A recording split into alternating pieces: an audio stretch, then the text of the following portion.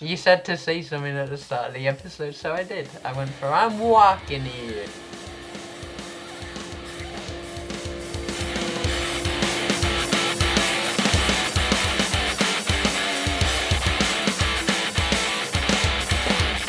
Somebody once told me the world is gonna roll me. I ain't the sharpest tool in the shed. And she was looking kinda dumb with a finger and a thumb in the shape of an L on her forehead. Mambo. Mambo, welcome to Caribou. Caribou. Knee. Caribou knee. Welcome Sorry. to episode 11, everybody at home. This episode we're going to be Kumi talking... na moja. What does Kumi mean? Is that like episode or... Kumi is 10. Okay. Na is and. Moja is 1. 10 and 1. 11. Kumi na moja. Nice. Is that how all their numbers work? Is it like 20 and 1 or... Is it just Yeah, 15? pretty much. Okay. Well, that's a little Pretty mini... much. We'll save the rest of that for Swahili, but there's a little mini startup. Today is episode 11. We're going to be talking about the rest of the first phase. Now, this episode might be a bit rambly. I think, as you'll come to find, the actual project part of the what is it, like placement? Thing. Yeah. Yeah, placement. That's the word. That's kind of fairly forgettable. So, as much as this first phase... It was for us. It was for us. Yeah. Like, because different like, different countries and different, like, whether it's like wash or livelihoods have completely different things. So if you end up with Tanzania and livelihoods, and it's the same as we got, then it is fairly forgettable. Yeah. But the actual village experience life. of being in village. Yeah. So this is a bit like Village Life Part 2, but it's not 1 week, it's, it would have been like 4 weeks? Yeah, about that. Yeah. About that, yeah. So everything that we were doing up until phase review, a bit of the actual teaching, but mainly just the stuff we were doing outside of that. Just us, like, pissing about, really. So, I'm just looking at the... Yeah. So, well, I guess we'll start it off with a bit of a downer. But Edwin, one of our team leaders, so he was an in-country one. We had 3 in a weird twist of fate, but he unfortunately got malaria at the very beginning. So that started us off. I think he felt a bit ill on the bus in, and then over the next couple of days felt worse, and eventually, had to be put on some fairly heavy-duty anti-malarials. Their attitude to malaria is quite different to ours, because we were like, do not get malaria, protect yourself at all costs. But when they were telling the TTs about it, they were saying, I know you may have had malaria before and you might not think much about it in normal times, but while you're here, you will protect yourself as much as possible. You'll take the anti-malarials, you'll wear DEET and like long sleeves in the evenings, that kind of thing. So, I was quite surprised by that, like the kind of the general attitude towards malaria. Like, I mean... Because it was just common illness, really. Yeah, it's not much worse than kind of getting a flu, I'd say. It's kind of like an annoying... Well, yeah. There were like...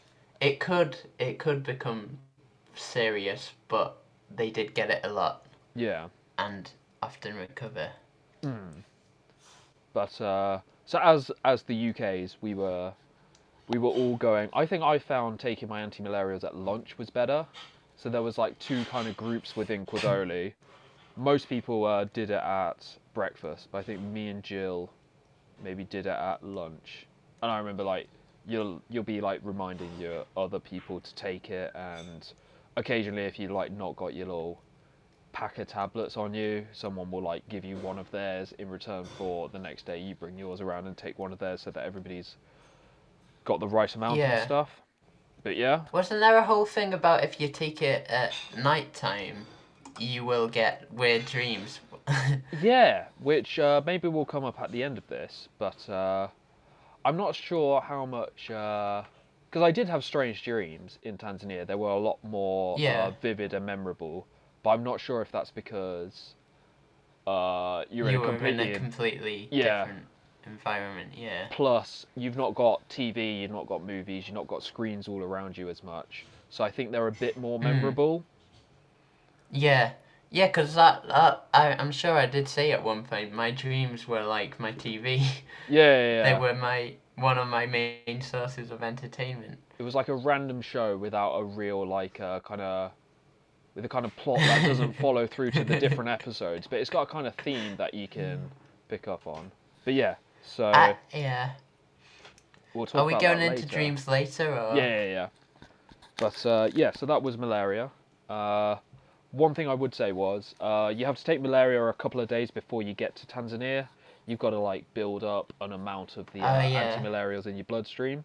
So the first time it's like 4 weeks after you get back as well. Yeah.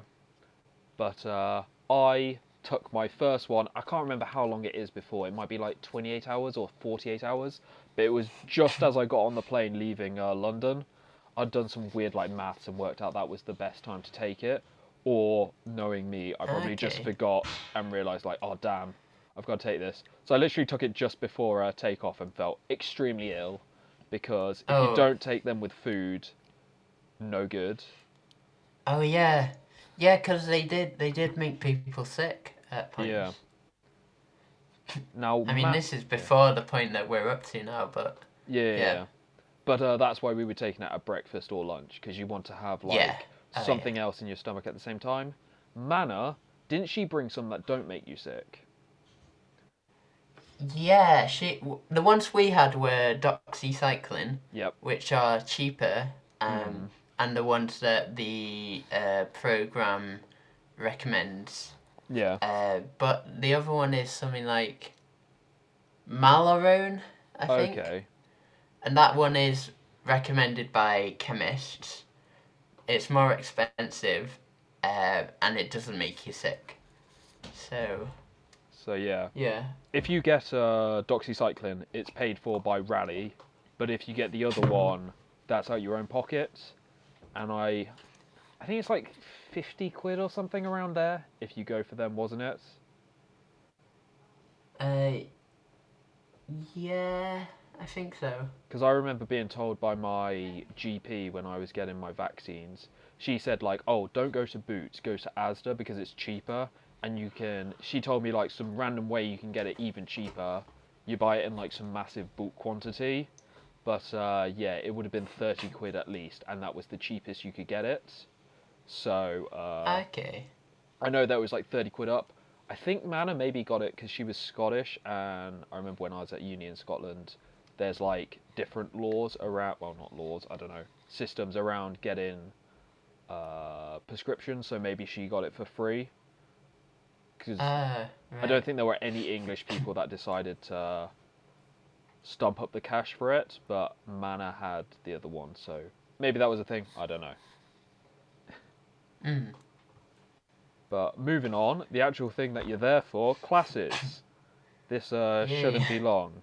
So, yeah, as we said last week, we came up with a little system. 2 UKs, 2 TZs, they're your partners for the day. They're going to teach the lesson. So that involved pretty much sitting down, reading through the section of the book that we had worked out was going to be taught that day, either running the activities that were suggested or coming up with some activities that would help with the teaching experience. Activities were like the main way that we UK non-Swahili speakers could contribute, I think. Yeah, and I would say... sort of like Energizer type. I think, yeah, if I was going back, that's probably something I would have wanted to know from like day one, because then you can just settle into it, okay, I'm going to be organising and thinking up activities. I think it took us a few hype days. Man. Yeah. And I think it took us, or at least it took me, a few weeks to kind of settle into that. I think at the beginning I was still trying to be like, well, how do I teach this? and that kind of thing. And I feel that was just a waste of time for me. If I'd realised, focus less on that, focus more on, making this engaging. Yeah. Would have been a bit better. Yeah. Yeah, like for me, I got a bit too frustrated about things I couldn't do, whereas I should have really been focusing on like what I can do, and what little small tasks I can do, which will help the outcome of the lessons. So I think a lot of it was going into the classroom and copying out sections from the book onto the blackboard for the students to kind of like copy out or look at. And aside from that, it was writing on big A1 sheets of paper and colouring in little things for activities. I remember distinctly like drawing, well, I'm not sure if I drew them, but we were drawing, colouring in, and then cutting out kind of pictures of lemons. Yeah. And we had to make like 100 of them. That was the later one. Yeah, lots of lemons. But you know, when life gives you lemons, colour them in. Yes. And that's what we did. And it wasn't too bad. Now, you might have realised 2 UKs, 2 TZs, that leaves 5 UKs and 5 TZs not doing the lesson. So, do you remember what those people were mainly doing? Playing Phil. Uh-huh. And reading books. And playing cards. Yeah. Like, I don't remember specifically having anything to do while people were teaching. No. Maybe like the some people could do the log the hours into the classroom. Yeah. And like the register and things. Similarly, when there were big tasks like drawing out loads of the same thing or colouring them in, often people would put down their book and kind of help out with kind of menial tasks like that. Menial tasks. Yeah. A phrase that's coming up quite a lot here. Disappointingly, commonly. But yeah, that was mainly in the classroom, keep out the sun in the midday, or out under the big tree next to the playing field. So that's where we probably spent 99% of our time when we were in. Well, no, we spent half of it sleeping, but while you're awake, you're going to spend 99% of the time between those 2 spots, probably. Right. Yeah.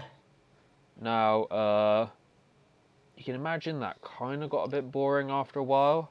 So, in that weird way where you come up with like a dumb idea and then you keep like rethinking it and adding to it, we came up with a bit of a little like joke. An absolute saga. It was not a joke. This was a serious saga.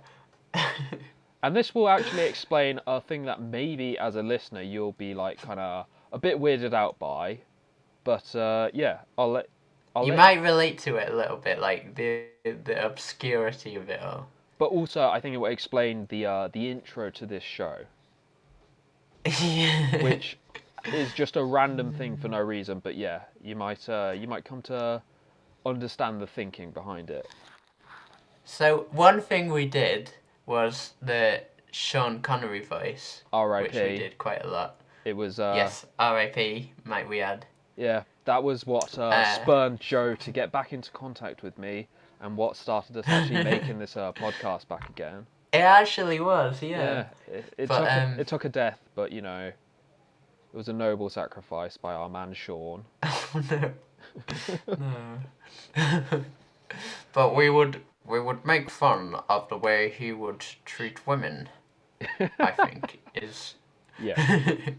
I think his attitudes to gender roles and such. I think it was.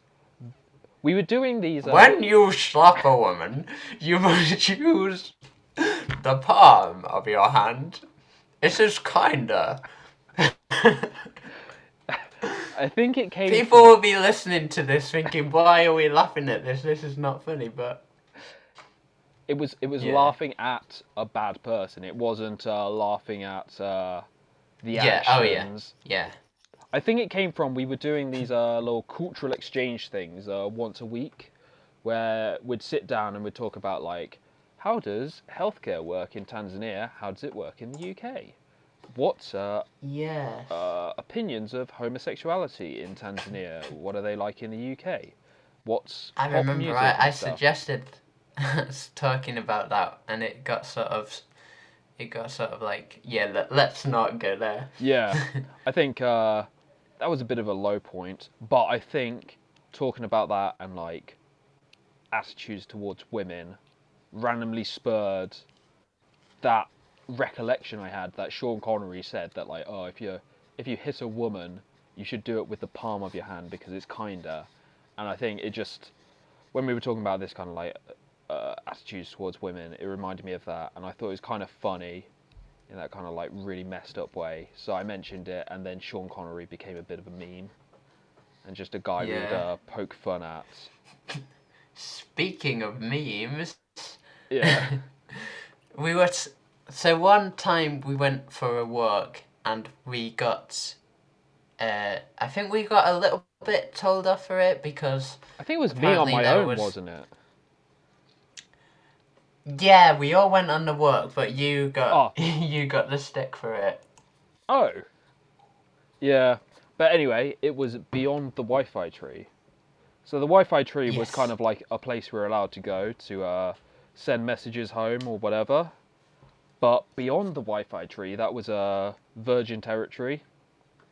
And so I think one day I went out there and I was told that was a bad thing to do. Someone saw me leave or come back, and I was given a bit of a beating down because they said there was a big snake that could have got me. Now... And I think you sort of... we sort of mix the word snake with... well, I think it was how Sean Connery would pronounce snake. And then kind of morphed. The big snack. Yeah. So this was this kind of, like, mythical creature that lived out in the forest surrounding Quadoli. How big did we say it was? It was like it could wrap itself all the way around the world and bite its own tail. Something like that. Pretty big, nonetheless. I think it also had the face of Shrek.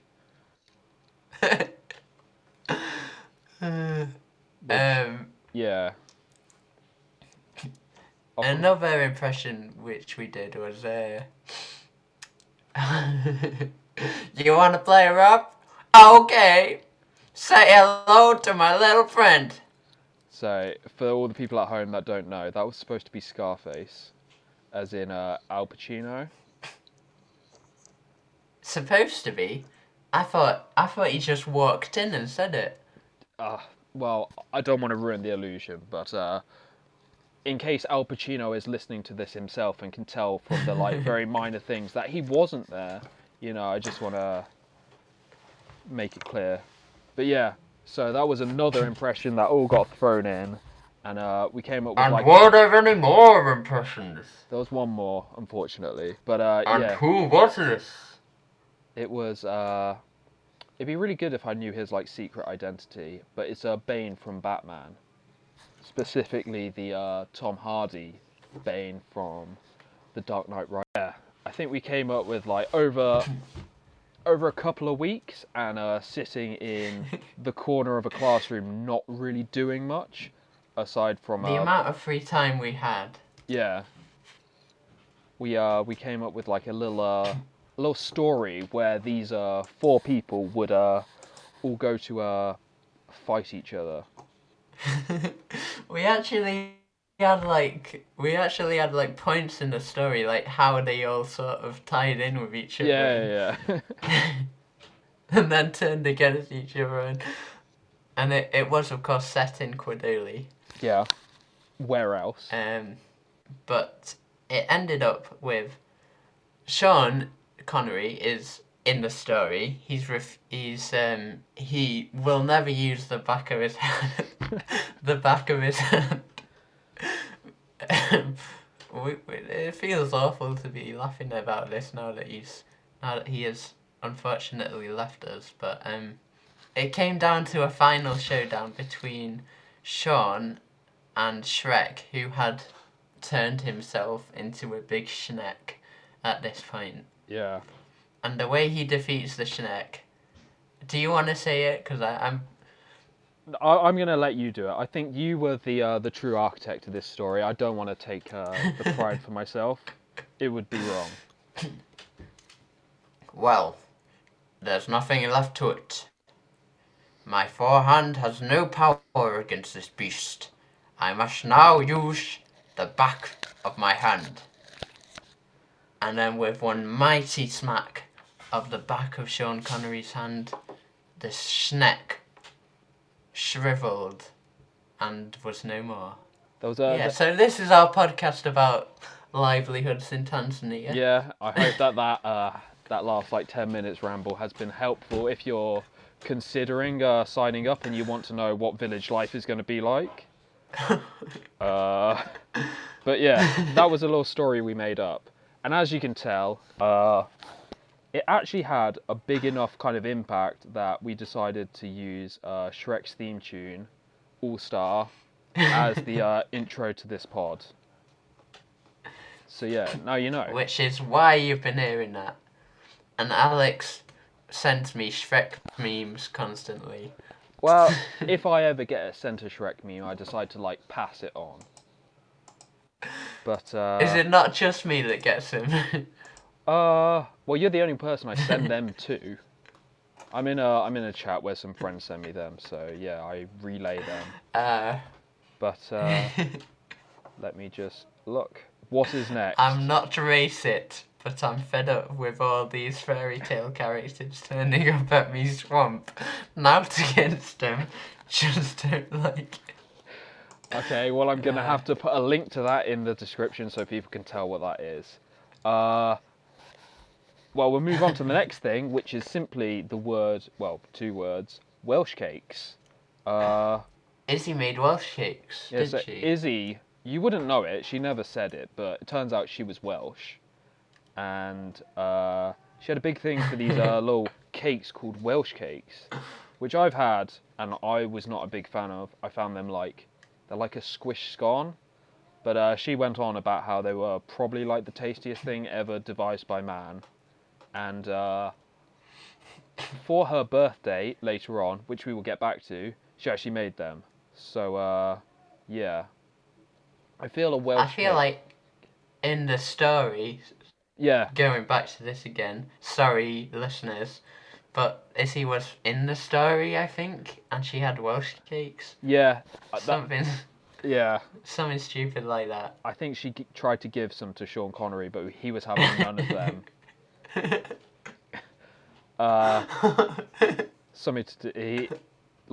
Sean Connery didn't eat anything apart from Scotch whiskey and haggis.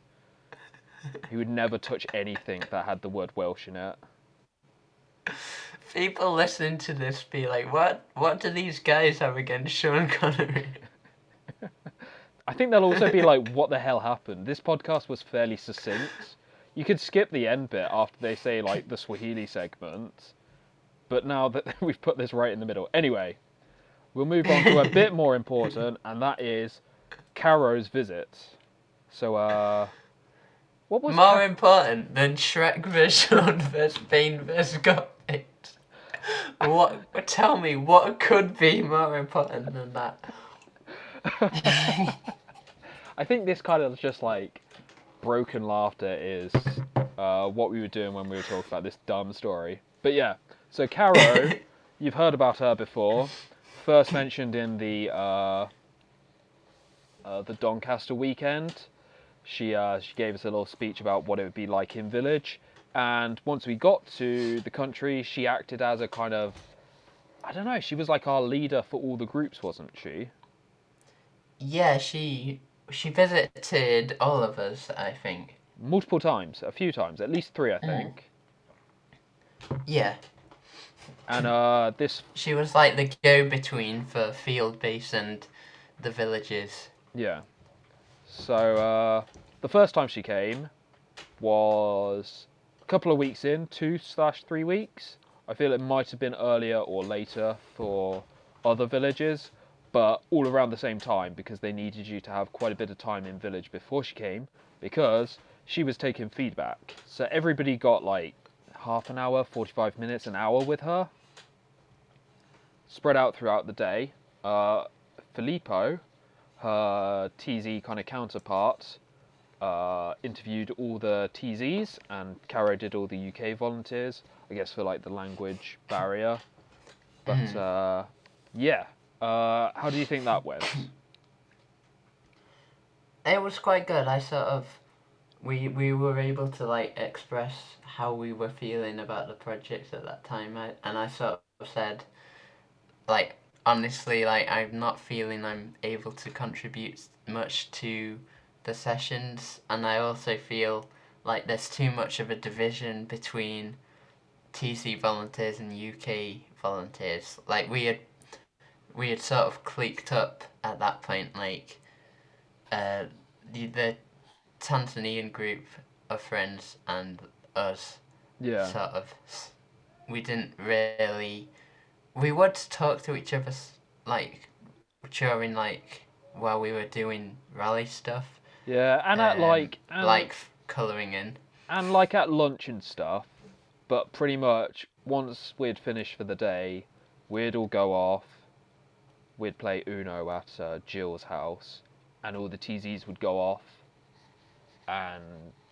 I'll probably play Wasn't it more like Sufiani's? It was sort of like where George was. I don't know why I thought that was Jill's house. Yeah, but and there wasn't too much interaction. I think I don't know. I think like the language barrier was a bit of it, but yeah, I think people just clicked up, you know. Yeah.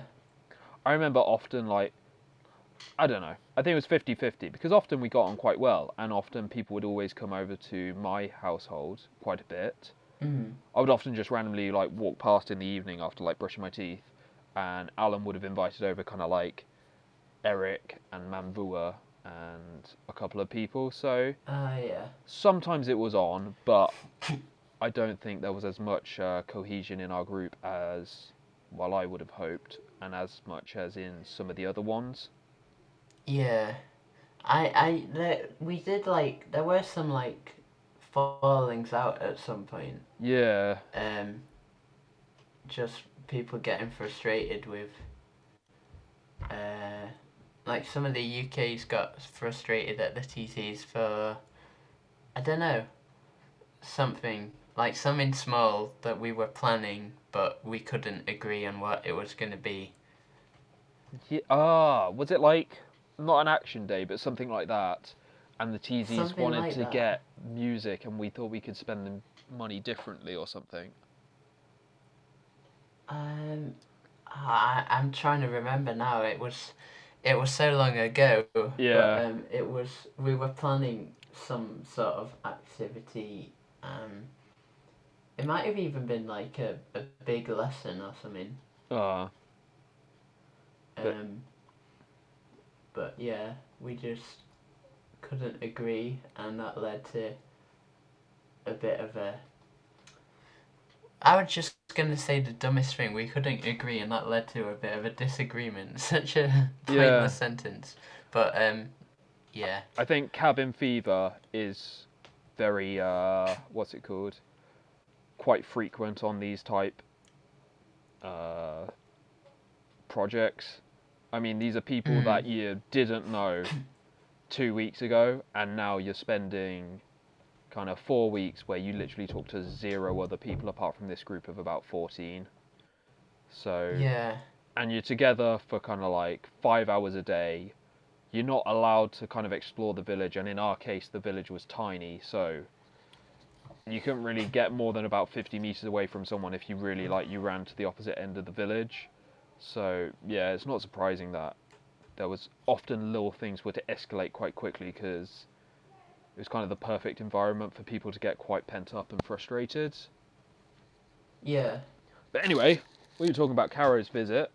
I don't think that so was... many sidetracks. Yeah, but this so one was at tangents. least less about relevant.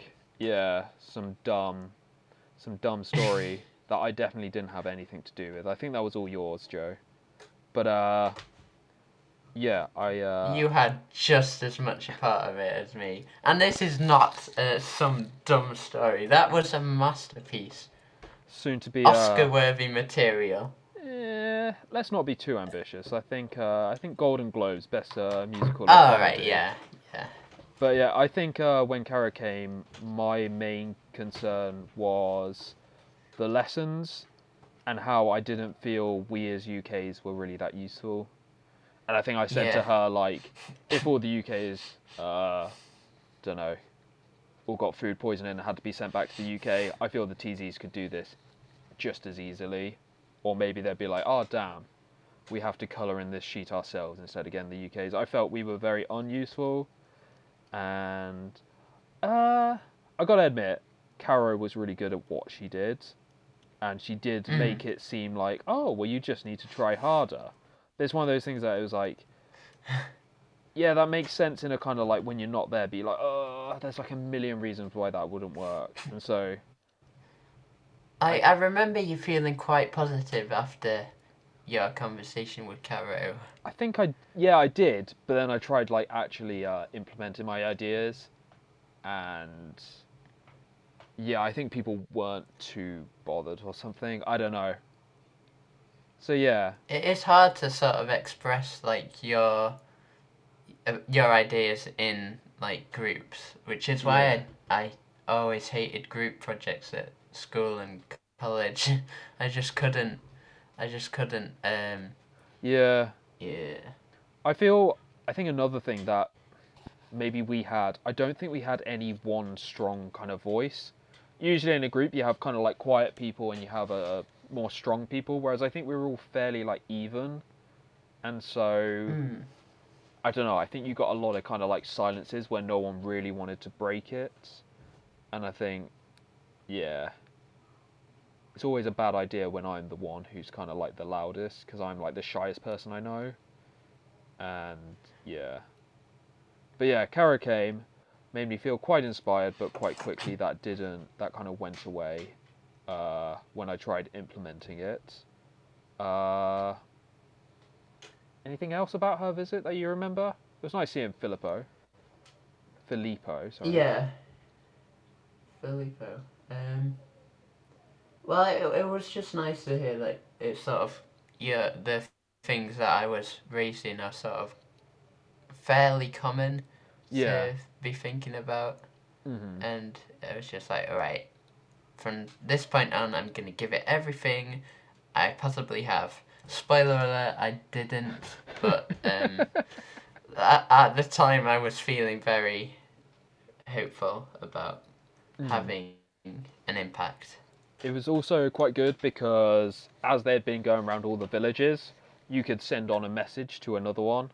And I think I got a message off Tom at that point, which was kind of like 20 lines. I've still got it. It's crazy. It's just a random bit of paper that I put in between my phone and my phone case. And so I've carried it around with me for the last like year, just because I haven't bothered taking it out. Yeah. Oh right, I thought you were gonna say because it's so sentimental to you, but no, because you haven't bothered. Yeah, it says, "Hey Alex, hope your ginger beard has caught on fire. Are you still doing fuck all?" And so yeah. Did you get any? You couldn't. No, I didn't. Oh. No. I think inspired by this. Sorry. No, you go. Sorry. I think inspired by my message from Tom, I sent one to Charlie in much the same light. I can't remember what I said. But we really were doing fuck all though. Yeah. A lot of the time. and it felt really quite demoralizing. I think like when you realise how much money was spent like carting your ass from the UK out to literally the other side of the world. We were in the southern hemisphere. I don't know. I was like, oh, what could they have done with this money instead? If they'd just sent, like the cash that they used for my plane ticket to the village instead, I feel it could have had 100 times more impact. So yeah, that didn't feel great. Like, I'm grateful. Hello? That I was sent there. Wait, can you hear me? Yeah. You just briefly glitched out. Edit point. I will start from where I was saying something about something. Like, I'm grateful that I was sent out there because I had a really great time overall, and I made some really good friends and some excellent memories. Mm-hmm. But I mean, I also feel like the project had a good impact on the village. When the entrepreneurs got their gonna have to mark that with an FD spoiler. I'm not gonna go into that. But when we saw the impact the project had, it was quite rewarding. I didn't feel I had an impact myself though. I feel like me being there wasn't helping. If anything, I was just making their lives that little bit more harder by just, I don't know, being an extra plate to feed or something. Yeah. Yeah, I felt. I don't know. I felt 100% the same way, and probably slightly more because I don't know. I feel I came across as surly, despite all my efforts not to. But yeah. So anyway, Caro's visit. You can vent some of your frustration. Yeah.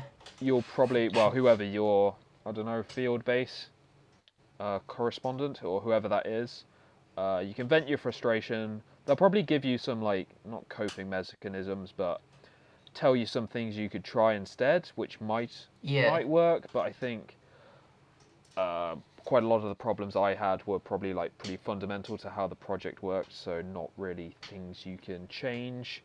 And yeah, moving onwards, more things that we did. I'm going to start it off. Origami. As we said in the training week in Morogoro, yes. I whipped out my origami skills, and I think while I was there in the village, I carried this on. And one of the things that I really enjoyed, which if I was one of those kind of Instagram people, this would definitely be a picture I would have taken, was I taught about like 20 kids at once how to make a little origami frog outside of Joe's house. So I got like a book, ripped out 20 pages, handed it over, got everybody to start copying my instructions. I quite enjoyed that. I feel that's one of the memories. Yeah, I remember that, and they enjoyed it as well. Yeah. They sort of, you sort of got a reputation with them for that. Yeah. Like, they were like, Alex, frog, or something like that. I think I also tried to fold as many of the little cranes as possible and just tuck them away in the village. So given how little it rains there's probably a bunch of them still hiding around in sitting on the kind of wooden beams. I didn't know you did that. Yeah, you did. There were like... I forgot. I think every day when I put my my roll mat back up into the loft after doing exercise, I think I tried to like sneak one up there while I was kind of hanging from the ceiling. So yeah, if you're ever in Quadoli, have a look out, see if you can see my handiwork. Like in the classrooms on... Yeah, I remember now. On the little beams. Yeah. For looking down at the... The kids probably have a lot of fun, like, just trying to get them down. Yeah. As I said, put my roll mat up in the beams after doing exercise. Do you want to take this one up, Joe? Well, yeah, every morning at about... Was it about 8:30-ish? I thought it was like 7:30. It was like...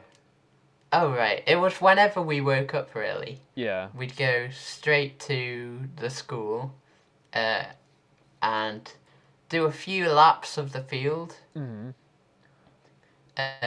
I'm pretty sure you were about twice as fast as me at that point. Yeah. You would lap me on those little runs, but that was what I lived for, Joe. To assert my dominance over you. It's the only time I truly felt alive. Yeah. Sometimes the kids would join in as well. Yeah, that was always nice. Getting followed by like a little trail of 5 people. So yeah, we would follow my 30 days to 6-pack abs. I don't know what you call it, like app and. Yeah. Are we saving that for the apps and games episode? Or... Yeah. Joe, spoiler alert, wasn't very good at it and didn't put his effort in, which I think is very. You know, I think were we to do that now, I'd be a lot better. Okay. Is that the lack of the rice and bean diets, or have you improved your physical form? I wouldn't say I've improved my. Well, I don't know whether I can. Whether I hope I have, but okay. You know, I've done like some of those exercises, and yeah, enjoyed it more than I did back then. I used to hate them back then. A year older, and yeah, you're a year wiser. Yeah. I hope. And talking about years older, God, these segues are too good. What a great segue. A few of the things that we celebrated when we were in Quadoli were birthdays. Now, my birthday is in April, so we weren't there at all. Yours is in December. So yeah, missed it as well. But 3 of them, Kate, Izzy, and Jill, as well as Aziza. Did Rose have one? But anyway, they celebrated their birthdays in Tanzania. In the village? No, because... Do you remember the tradition? Yeah, and the tradition was to like chuck a bucket of water over them, which I'm not sure, was that a tradition? I mean... They just made it up for when we came along. Well, I feel, yeah. I mean, all the groups did it, and we did it at Phase Review, so there must have been some truth in it. Well... Unless it's just what Raleigh make up. Yeah. But yeah, so birthdays were quite fun. As we said before, Welsh cakes, Izzy was going on about them. And for her birthday... I remember actually, so just to go back to the water thing, I told my friends about it when I got home, and they were like, right, it's your birthday today. That's what we're doing. I was like, oops, shouldn't have mentioned that. Yeah, well... No, my birthday was like mid-COVID, so we wouldn't be able to do it anyway. But yeah, I'm too old and boring to do that, and so are my friends. So yeah, Izzy made her Welsh cakes on her birthday. Did Jill Kate's birthday wasn't at the village. She was when we were in Phase Review. We got pizza at Phase Review. Yeah. Yeah. And did Jill do anything special? Was that the chicken night or whatever? Might have been. Or did we get... Yeah. Might have been, yeah. Because they got like a big sack of potatoes in one of the days. I can't imagine that was just a random. So, birthdays were quite fun. I think we all tried to make an effort. We made like a card, and I think you did like a terrible drawing for her, of her, and we all agreed that it was quite bad and quite scary, but, you know, endearing at the same time. Wait. I thought that I like that drawing. It was Izzy riding on the dragon, flying through the Welsh valleys, carrying a bag of Welsh cakes. I think we had chicken for Jill's birthday. Yeah. Yeah. Not my favourite experience. We dunked a bucket of water over her head, which was, a great time was had by all. Yeah. In that moment. I was quite jealous. I kind of wished I had my birthday in that. Same. It would have been nice to... Would have been one to remember. I doubt Jill's going to forget the time she had her birthday in village. Yeah, and had a bucket of water tipped on her head. Well, yeah, so if you're going to Tanzania, look out for that tradition. And if you're not, maybe introduce it to another part of the world. Oh. Now, from that quite fun thing to something less fun, I will preface this by saying this is extremely rare. So you can almost guarantee it's not going to happen to you. We were the 1 in 100 that it did happen to. But, so, yeah, we actually needed to have one of our party members, one of our volunteers, go to hospital. So, yep, we had, unfortunately, they suffered a pretty serious breathing difficulty. So, I believe it was an asthma attack. Yeah. And so... We were sweeping the classroom. That was one of our kind of daily chores that we had to do. And she was sort of struggling. She was sort of coughing.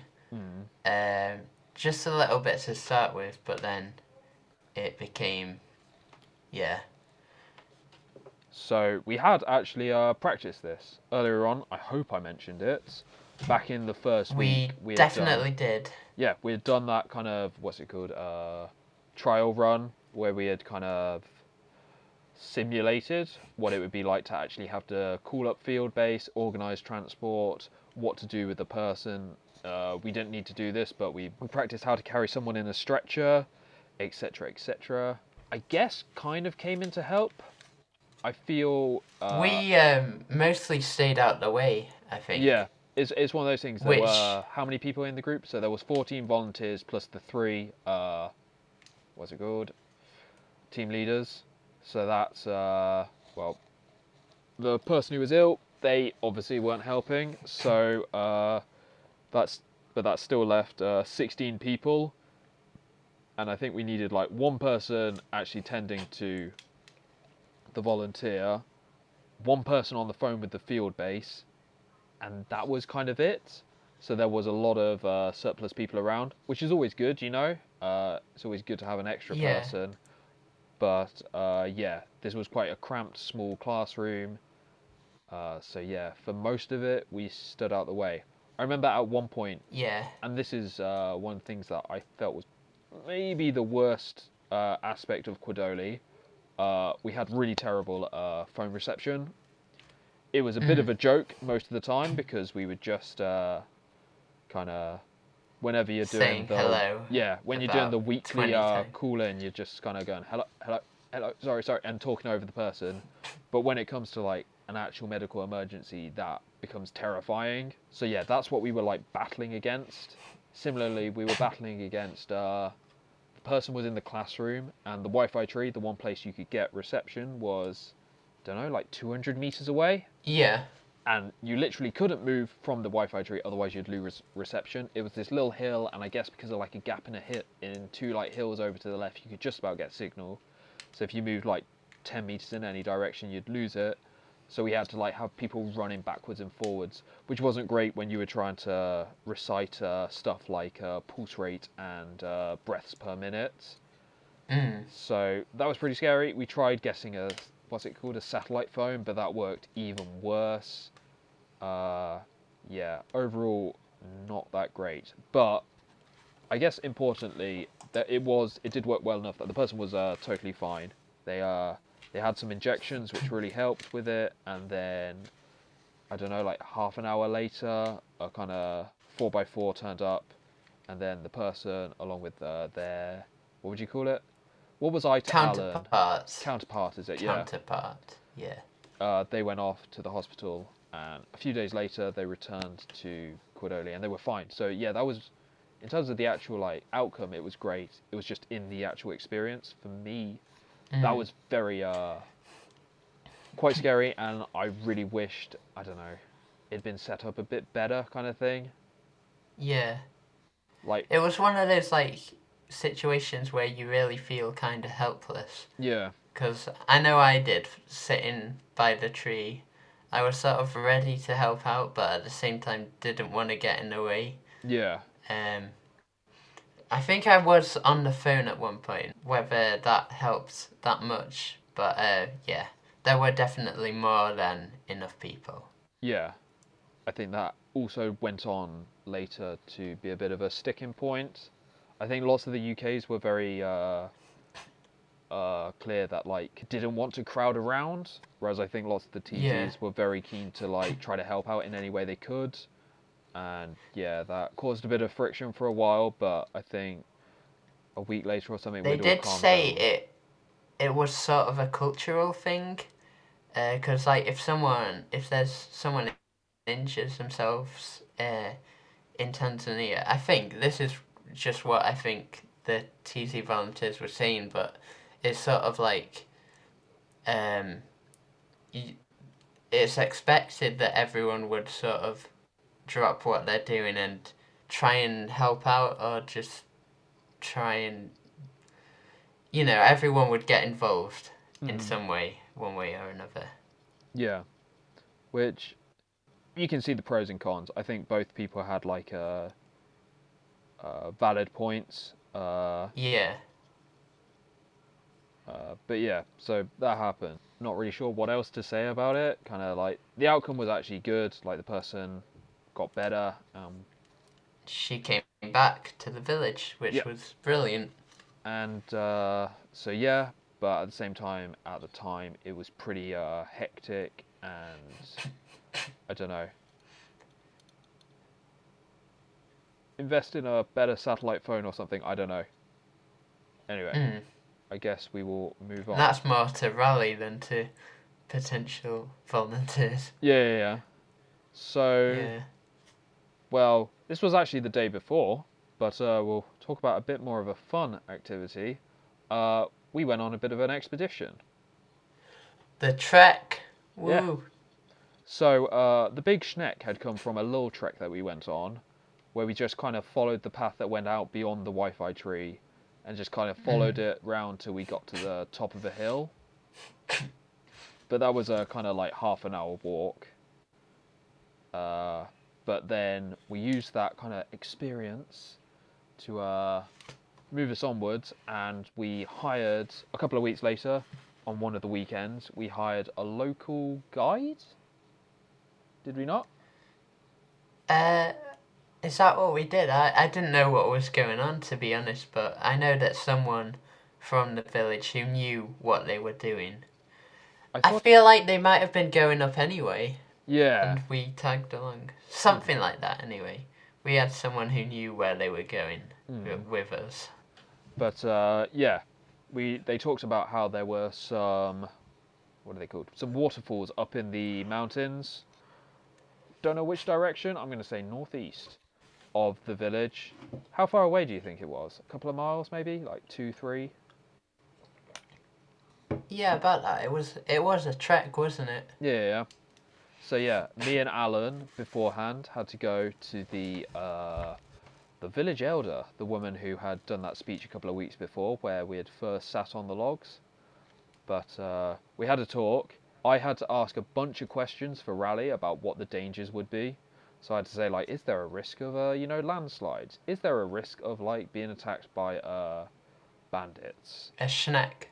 Yep. I think snakes and stuff, wild animals, did come up. So I had to ask this woman she looks increasingly annoyed as I was talking about, is there a risk of being attacked by, tigers and stuff? But, because I think it's just a generic one for, like, the whole of the world. Is there a risk of avalanches in, 35 degrees Celsius Tanzania? Well, there is snow in... Oh, Mount Kilimanjaro. Up mountains. Yeah. Silly me. What a fool. But yeah, so did that, sent it off to field base in one of the phone calls at the end of the week. Got a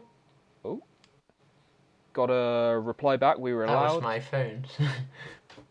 And yeah, we headed off on this trek up the mountain.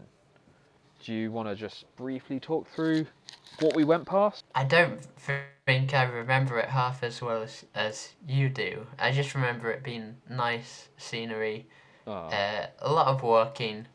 Yeah. Maybe, yeah. So I think it was like wearing my. Oh, I got a chance to wear my hiking boots. Yeah. I think that was. Yeah. I would like rotate through my shoes because they got so stinky. But yeah, this was the one time. Oh God, I had to throw some away.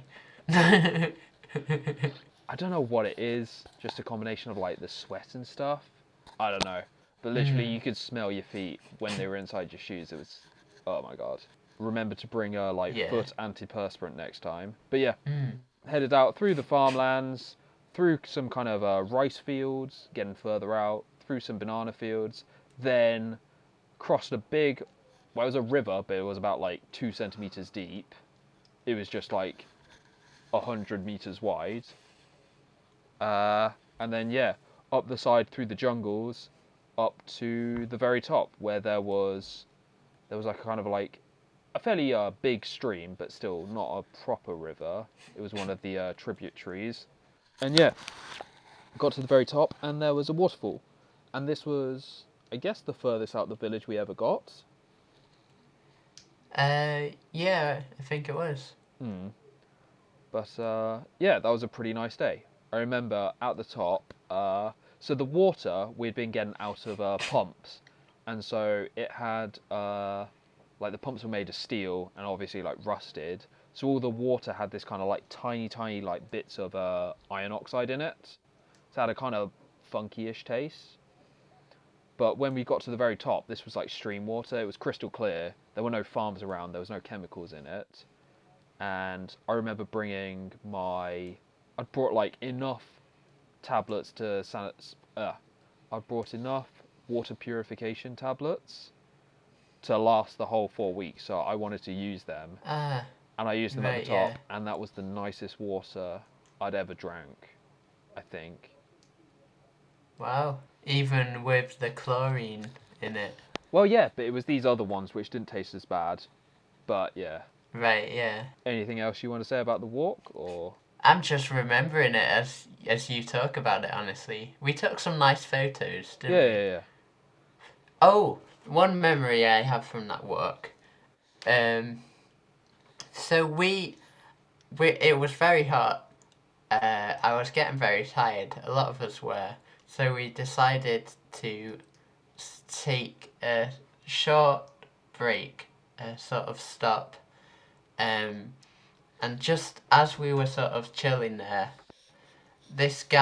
one guy carrying a huge bag of rice, about the same size as him, walking barefoot, I think, up the mountain. And it was just like, wow, this really puts my annoyance in perspective. Yeah. It's just like, yeah. I believe this dude was also like, in his mid to late 60s. Yeah, he was, wasn't he? Yeah. I'd completely forgot about him. Yeah, but yeah. But it's like, it was sort of the first time you sort of, like you see on Comic Relief that people do go on, like, massive journeys to get the simplest things. And they have to do really physically demanding things a lot of the time, and yeah, it was just like, oh, wow, I can never rightfully complain about my life again. Yeah.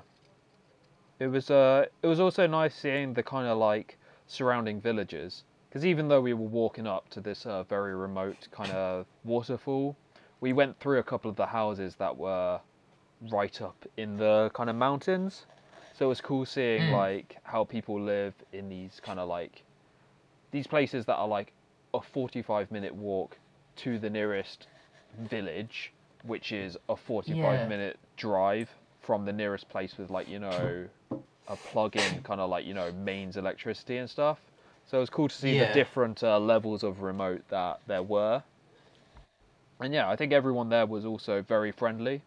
It was nice to see that it wasn't just the people in the villages. It was when you went out into the middle of nowhere, where there are people where, I don't know, they maybe went into the actual village once a month at the most, but they were all very happy to see us as well, which was yeah. That was really lovely. Lovely, yeah. We had a bonfire. We did. Do you want to go on a bit more about this? We were about the waterfall trip. No, the bonfire, sorry. Yeah, I didn't segue it like you did, but we were building up to this bonfire. I feel like it was like we wrote it on the weekly plan as like a sort of highlight thing, like, oh my god, I can't wait for the bonfire. The bonfire is so amazing. Yeah. I think this came from Caro's visit, didn't it? I think it was first suggested, and we asked her when she was here if we would be allowed to do it, and I think she gave us the go-ahead, so then we were like, yes, next weekend. Ah, right. Yeah, the thing, we went round, like, when it was the night of the bonfire, we went round to many different homes across the village and said, we're having a bonfire tonight, would you like to come along? Which was really good, because we got to meet a lot of the villagers and just have a nice time with them. But they have bonfires all the time. Like, for us it was a big thing, but they often have bonfires just outside their house at night, and it was like, oh, a bonfire, cool. Yeah. That's. But yeah, they all did come along, and that was very nice. We brought all the chairs from Soufiani's, George's household. I think we also bought a massive crate of various soft drinks. So we had... Oh, we did, yeah. I can't believe we haven't mentioned these soft drinks before, but we had the Mirandas. Miranda was a big one. We had the... what was my favourite one? Stony Tangawizi. Yep, that one. Stony Tangawizi. 7-Up. Did we have Coca-Cola? We did, didn't we? I don't like Coke, yeah, so we I did. didn't really drink it, but...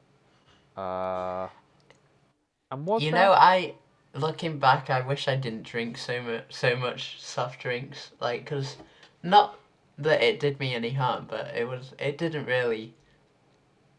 I don't know, it didn't really make anything... should have stuck to water. Water hydrates and is better. Okay. Well, I really enjoyed them. I thought they were great. I think it's one of those things that one of the biggest, exports or whatever from Tanzania is sugarcane. So sugar is quite cheap in the country, and so all the drinks we would often eat... Yeah, go ahead. We would often just like... Yeah, sorry, I interrupted you there. We would often like have just canes of sugar, which we'd just bite into, suck the sugar out, which was like a juice, a sugary water, and then just throw away the cane. Yeah, I never. They were quite nice. Nah.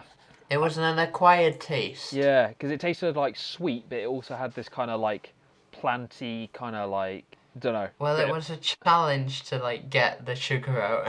Yeah, but I would say that I think because sugar's so cheap and there's like zero kind of health concerns, all the drinks there are super sugary, and I don't know.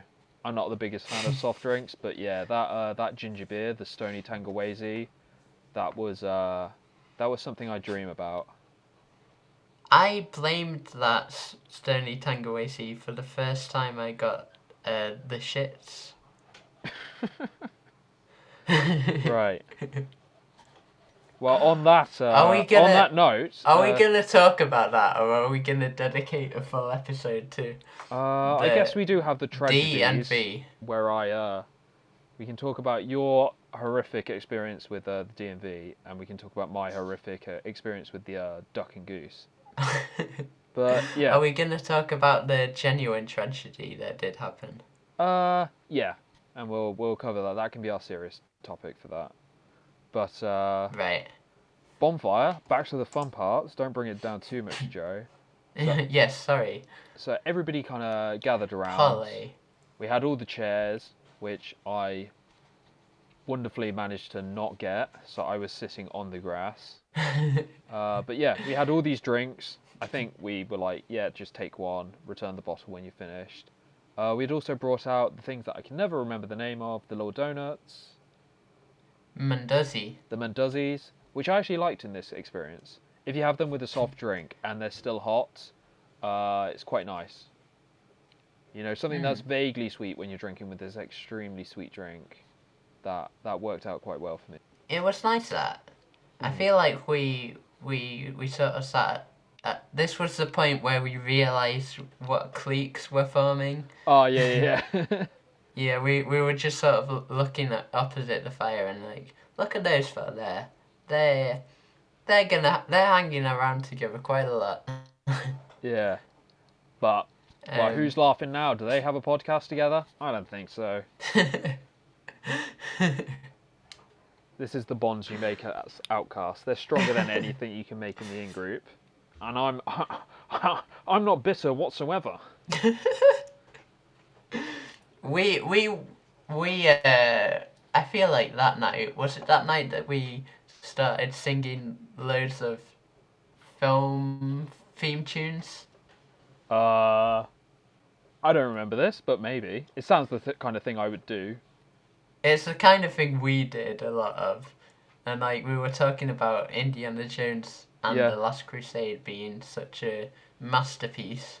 An absolute banger of a movie. Absolute banger of a movie indeed.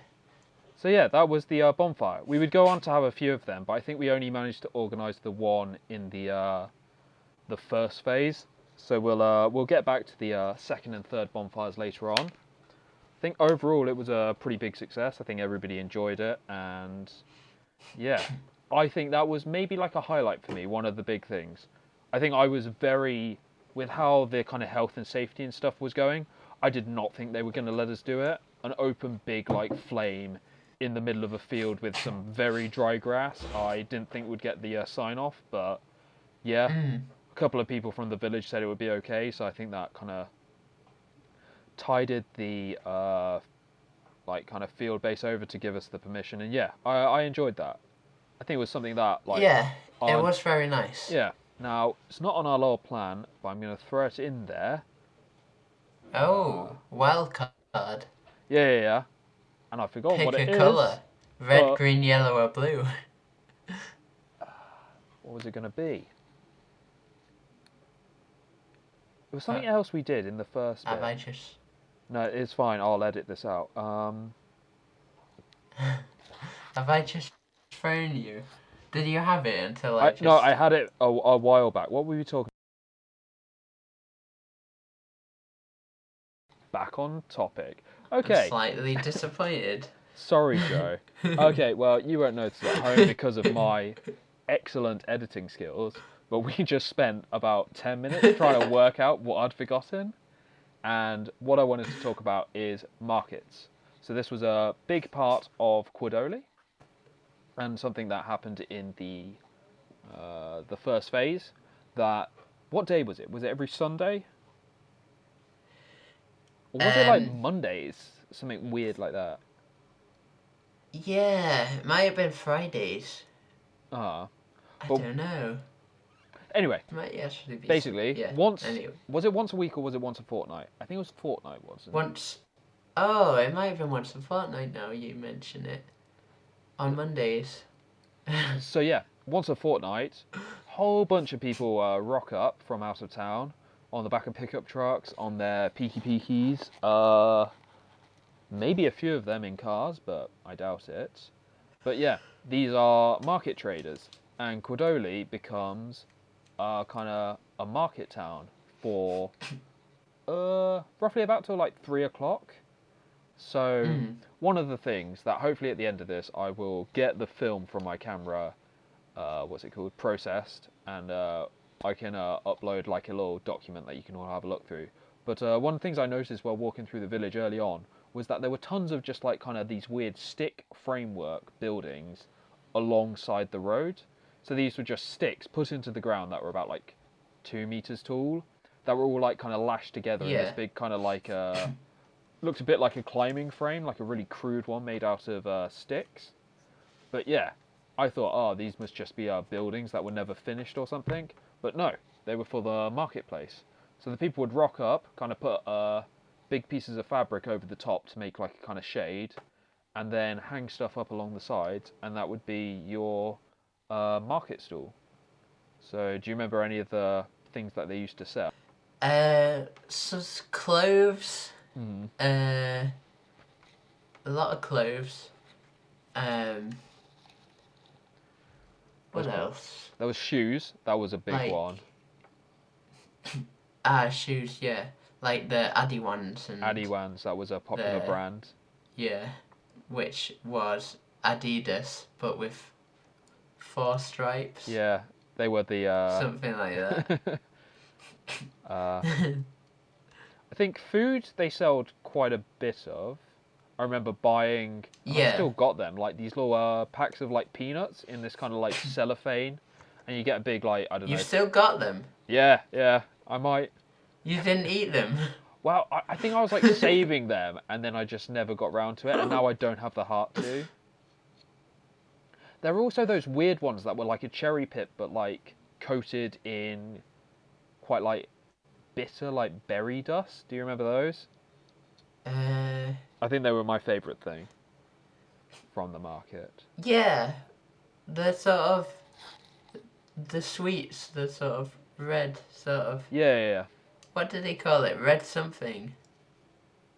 Oh, you're thinking of the weird like red licorice ones, right?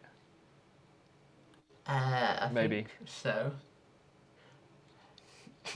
That's just a memory that just hit me as soon as you said that other thing. Completely forgot about those sweets, but they were really nice.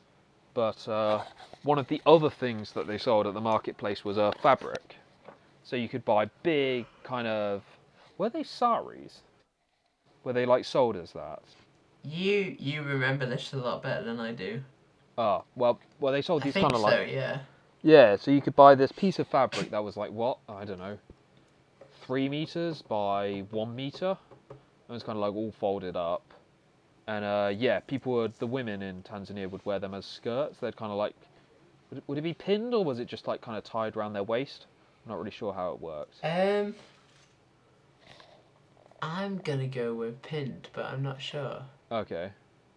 We'll have to... there was probably some of each. When we eventually manage to bully Alan onto the podcast, we can ask him in person. But, yeah. And they were also used to carry babies. Yes. This was your, like, all-in-one kind of versatile piece of clothing. But, quite early on, I bought a piece of fabric, along with, well, quite a few of the others. We kind of looked around. I think, tried to get some of the TZ volunteers in to help, because bargaining seems to be just like a way of life. If you're in Tanzania and you're paying for something, there is room for bargaining. So yeah, yeah, lots of haggling. You can't buy anything for a straight price. No. You ask someone how much is this, and then they'll say, well, how much do you think this is? Yeah. So yeah. But I bought a piece of fabric, quite fetching piece of, it was like yellow fabric, it had these kind of like blue circles on it. For people in the business, I had a friend who did printing. It's wax resist designs, so they're kind of like more commonly associated with India, I think. But yeah, they're also like the kind of classical African, very colourful, vibrant designs that you kind of like, you might see in media and stuff.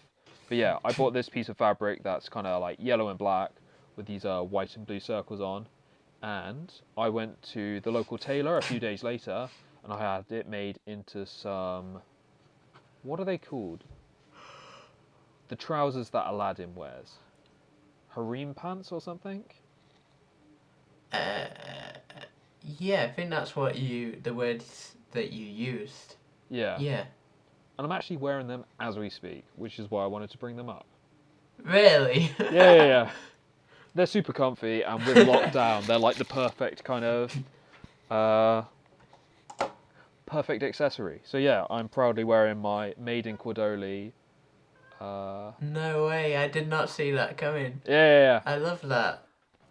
I love that you're wearing those still. Yeah, they're great. So yeah, did George have anything made? I don't think he did. No. Well, not until we No, all I don't did think later on, if he was included in that. Mm. But I think me and then all the girls went and had a bunch of stuff made. So I had my trousers, and then I think all the girls went with skirts. I think maybe Jill went with some trousers as well, but You got your bag fixed, didn't you? and yeah, I also have Because your bag ripped at some point, so you got a nice sort of. How did it work? It was like you had it patched up with some material from. Yeah, I think Lydia bought me some fabric when she went into Morogoro, and then I combined that with some other nice. random black fabric that I had for another project, and yeah, they redid the lining inside as well as fixing the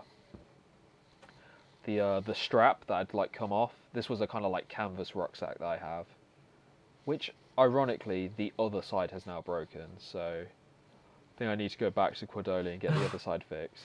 No, you need to go to another part of the world and get whatever material is unique to that place and get that. Get it like a So big patchwork of the world. Yeah, wouldn't that be amazing? That would be quite nice. That would be so hipster though. My friends already make fun of me enough already. You should embrace it. Yeah. But tailoring is kind of like quite a big part of village life.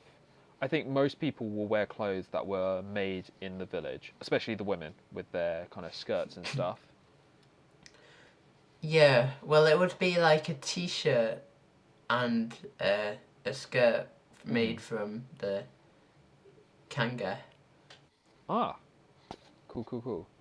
So yeah, I don't know if you want to take something back with you that's maybe quite special to you. I think definitely embracing the kind of local culture and buying some fabric there and having something made up for you. As I say, I'm wearing mine now.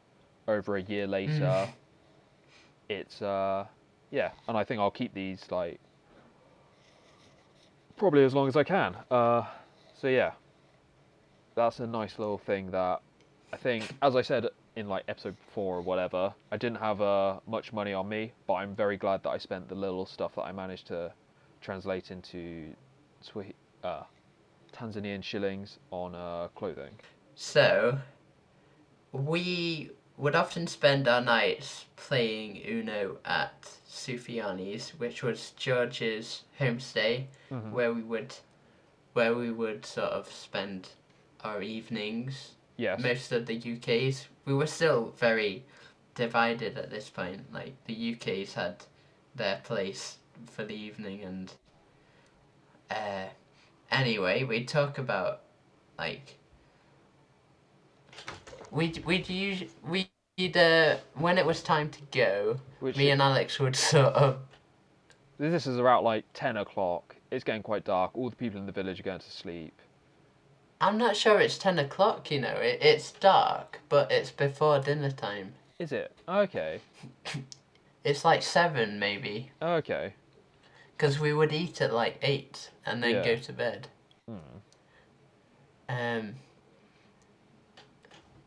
Yeah, but we'd sort of linger as we were going home. So we could just stand there for like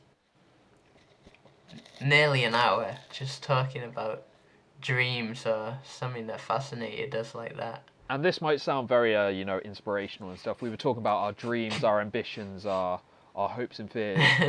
No. This is like physically that weird stuff that goes on in your brain when you're asleep. And believe me, it was really weird. Yeah. So maybe it's like the different climate. Sorry. Give us that quote from the guy who wrote Jekyll and Hyde. So it was. Is it Robert Louis Stevenson, or is he the guy that invented the steam engine? I always get them confused. Anyway. That was George Stephenson. There we go.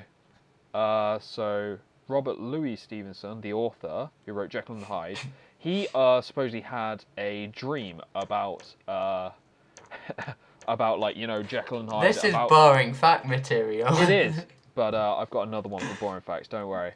But okay. He was having a dream about like Mr. Jekyll and Dr. Hyde, like a dude who had two personalities who would change.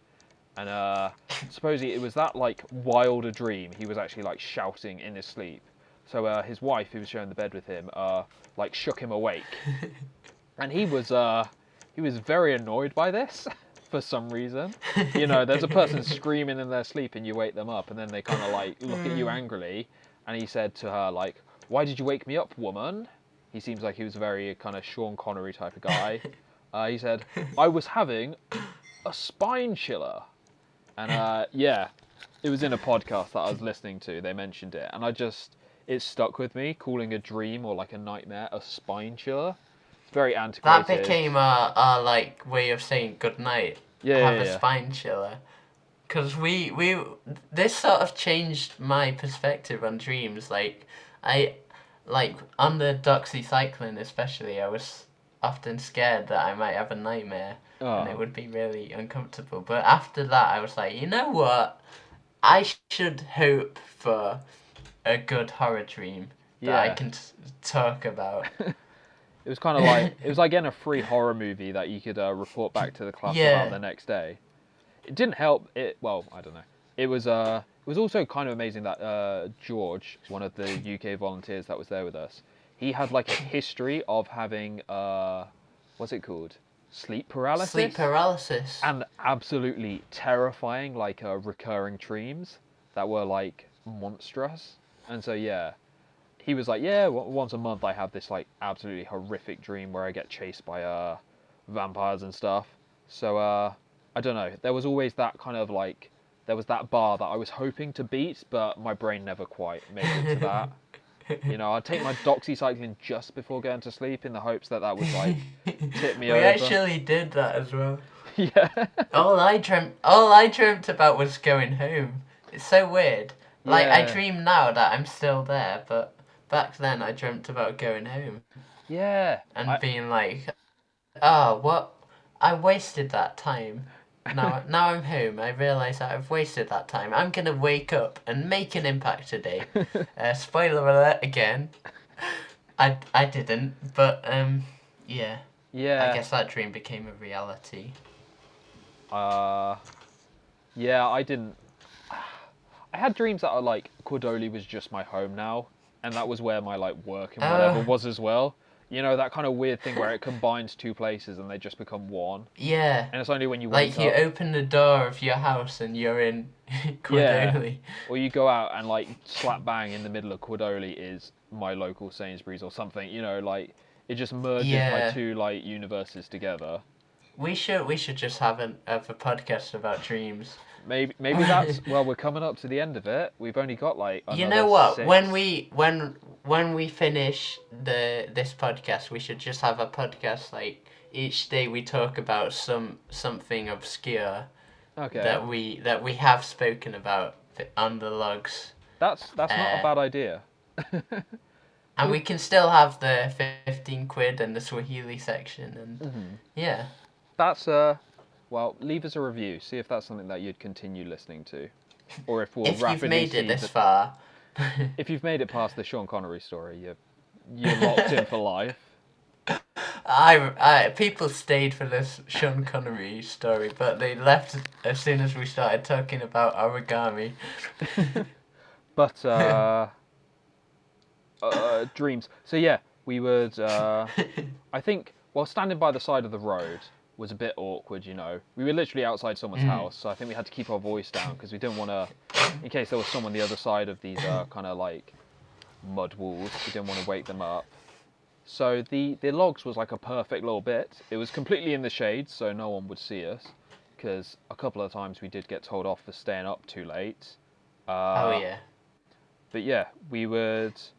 It was close to my house, so lucky for me, it was only a kind of like 10 seconds walk, and I was in bed.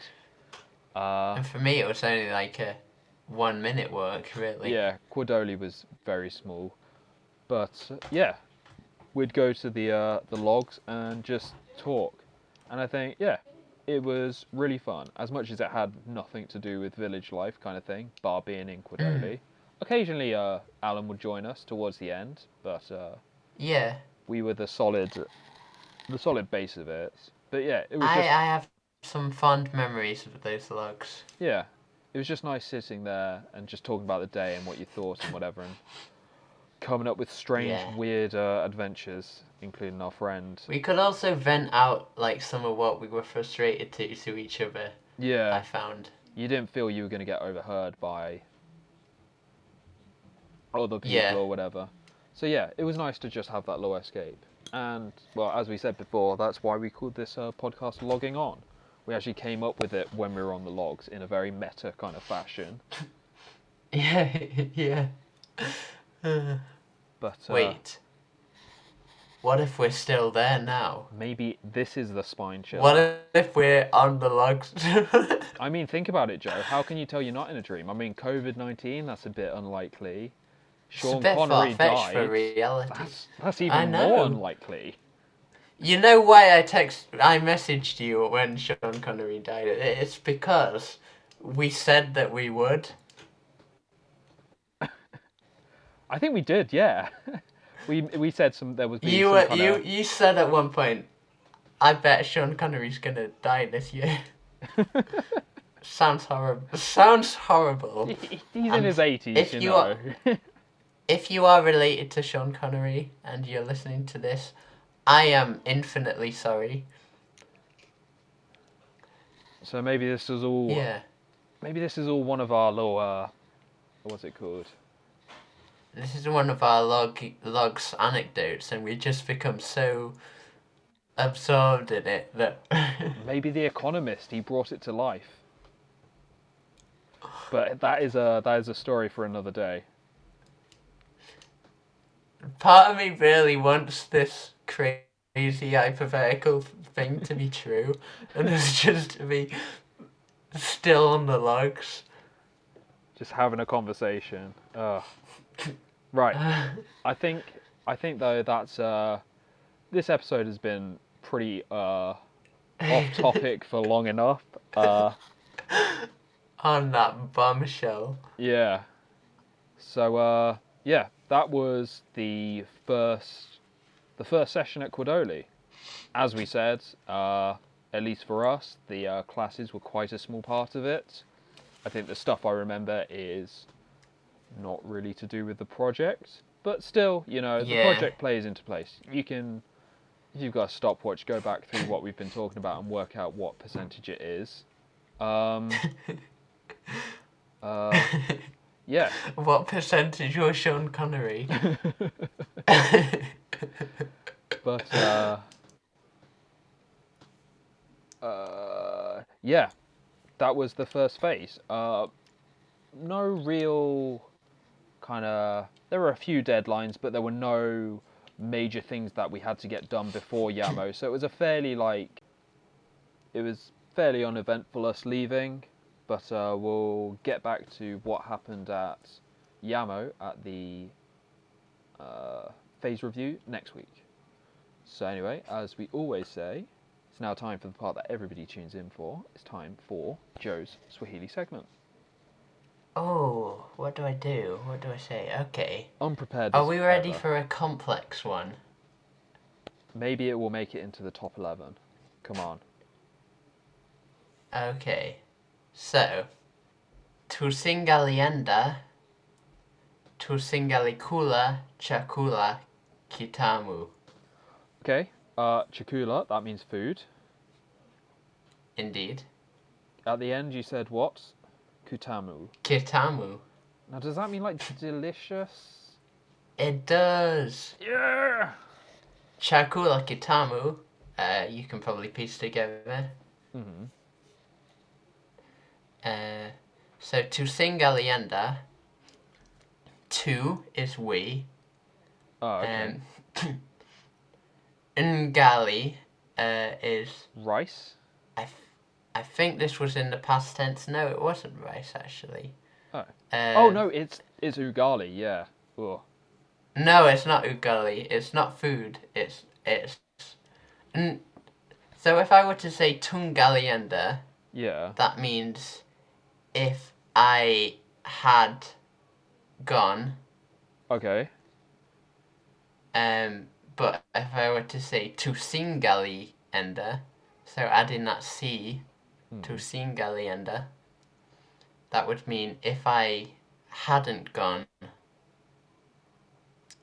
Okay. So to singalienda, to singalikula chakula kitamu sana. So that's saying if I hadn't gone, I wouldn't have eaten delicious food. That is... Wait, it was we, wasn't it? Not I.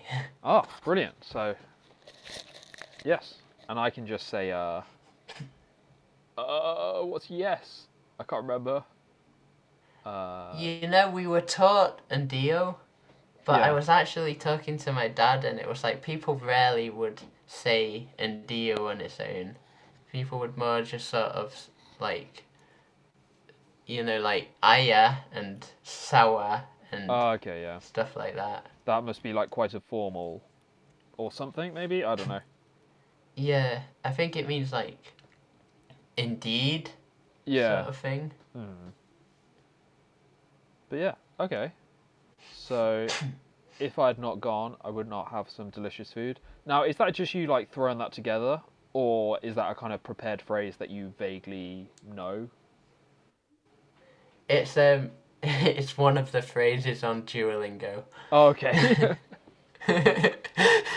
Damn it, Joe. I was really impressed you were using like, you know, the past tense but now I know. I'm presuming it's past tense. I'm 87% sure that is past tense. Okay. But yeah, I do sort of have an understanding of that area of negative conditional. Oof. Right. I'm so bored. It's Alex's boring fact. I'm gonna stop doing that one of these days. I'm trying to remember what my boring fact was going to be of the day. I can remember my 15 quid very strongly. And my boring fact, it was a bit like the Robert Louis Stevenson quote. I actually feel Robert Louis Stevenson and George Louis Stevenson, or whatever his name is, I think they were related. I've looked that up once before. Okay. I don't think it is like, oh, that's a crazy like coincidence. Now talking about coincidence, our man Sean Connery, well known for playing James Bond, who was written by Ian Fleming. Yeah. Now Ian Fleming, he worked in the Navy during World War II as a naval officer. I don't think he was like a field spy, but he kind of like knew people who were, and that's where he got like the inspiration for James Bond to later write in 1953 in Casino Royale.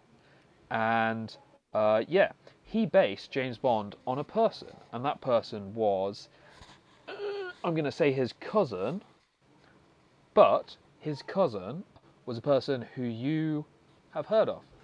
Guess who his cousin might be? Hint, it's not Sean Connery.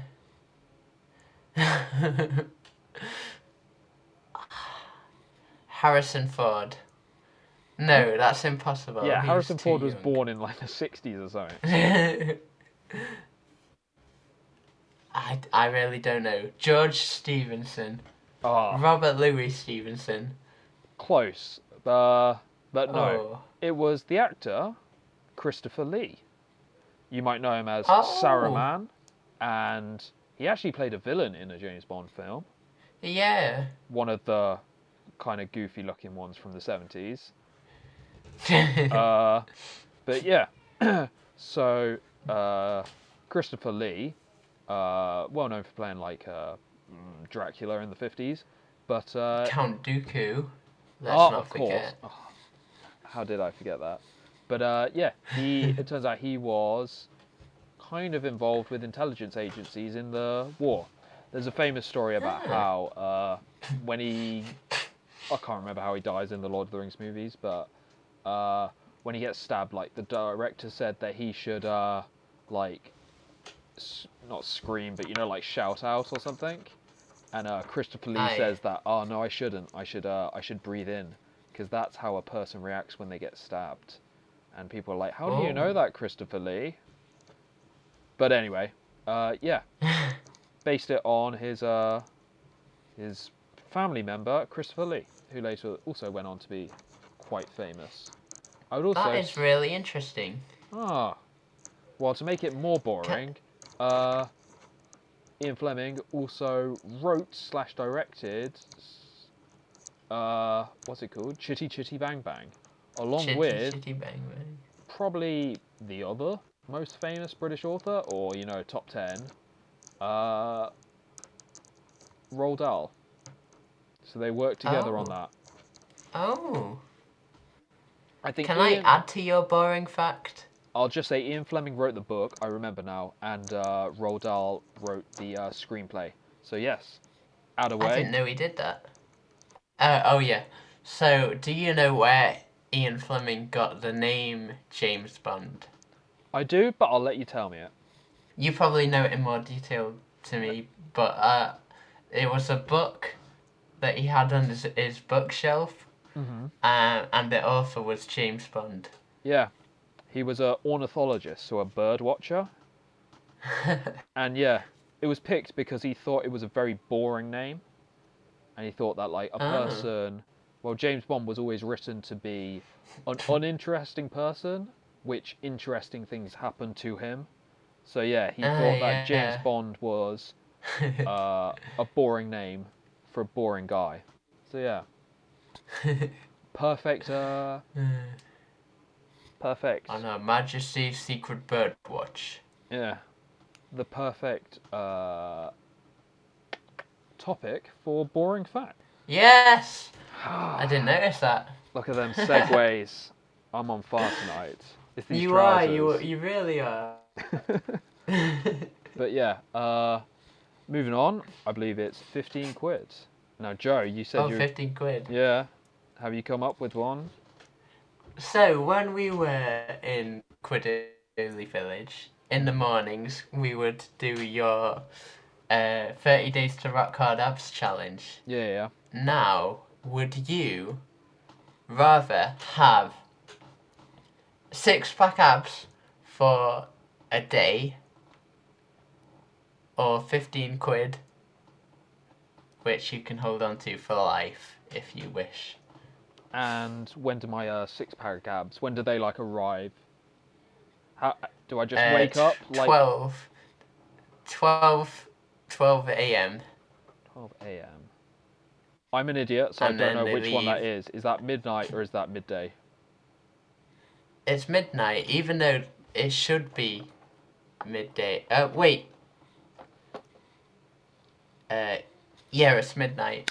Okay. 12 a.m. So yeah, midnight's just struck. First second, I get them and I have them for 24 hours or £15.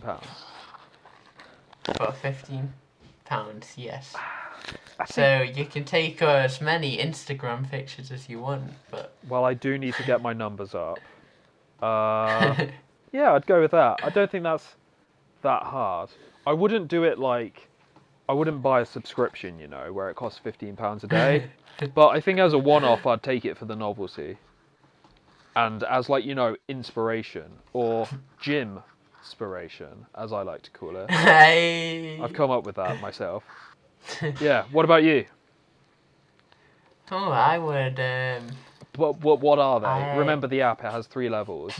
It's like 6-pack abs, rock hard abs, and then there's a third section of the app that I'm too scared. I don't have I don't have the core strength to be able to access it yet. But yeah. I think Rock Hard comes before Six Pack. Did it? Yeah, because they get Rock Hard before they, like, you get that definition. Okay. I think. Yeah. I don't know, I think I might just take 15 quid. Really? Because it would be like, where did you get those abs, dude? It would just be what like... What did you do between yesterday and right now to lose?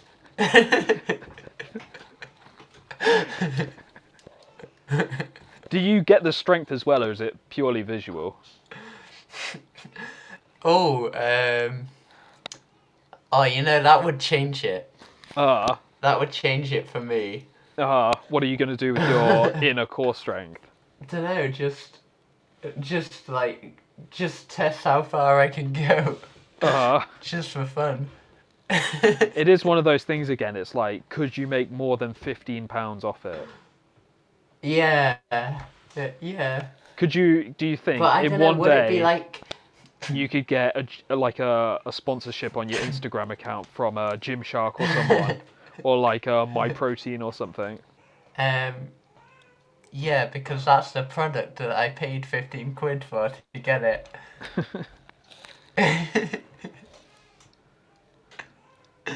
I'll take 15 quid. Okay, so we're split on that one. Right, well, once again... Split just like the abs. That's never a good sign. You should see a doctor if your exercise routine results in that. Okay. I meant, yeah. Well, I think that was really good, which is good because mine's not that good. Back when we were in the village and we went on our Wheelaw walk to the top of the mountain, there was that stream with the crystal clear water, and it had what's it called? I had the sanitation tablets. Now this isn't very good because I don't think, well, you didn't even remember it when I said about it. But what do you think you would have wanted back in the village?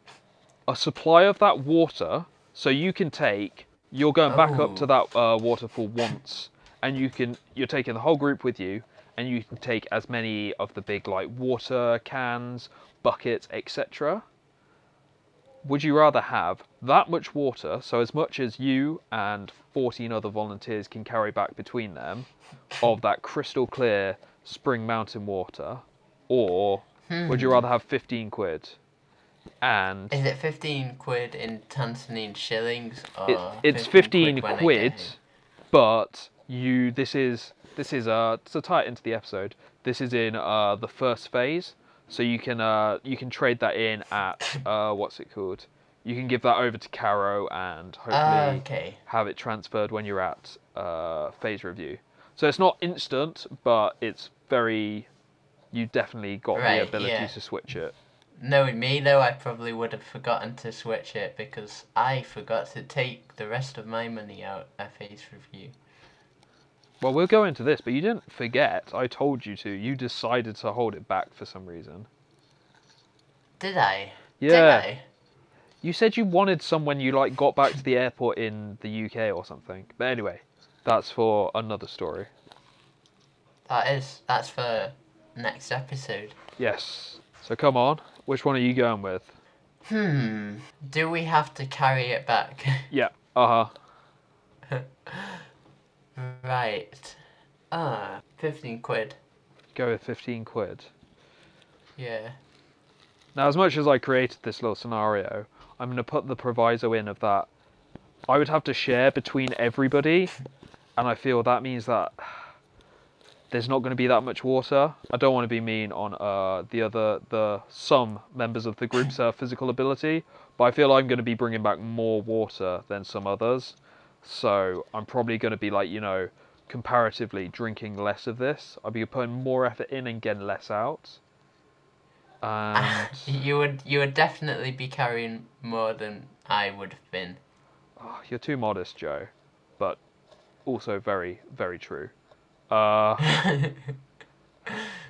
yeah, I really liked that water, and I really disliked the water from the pumps.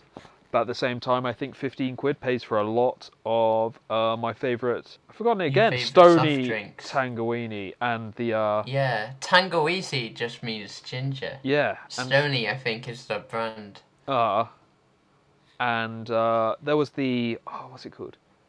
It was Fanta, and it was like the passion fruit or something. That was really good.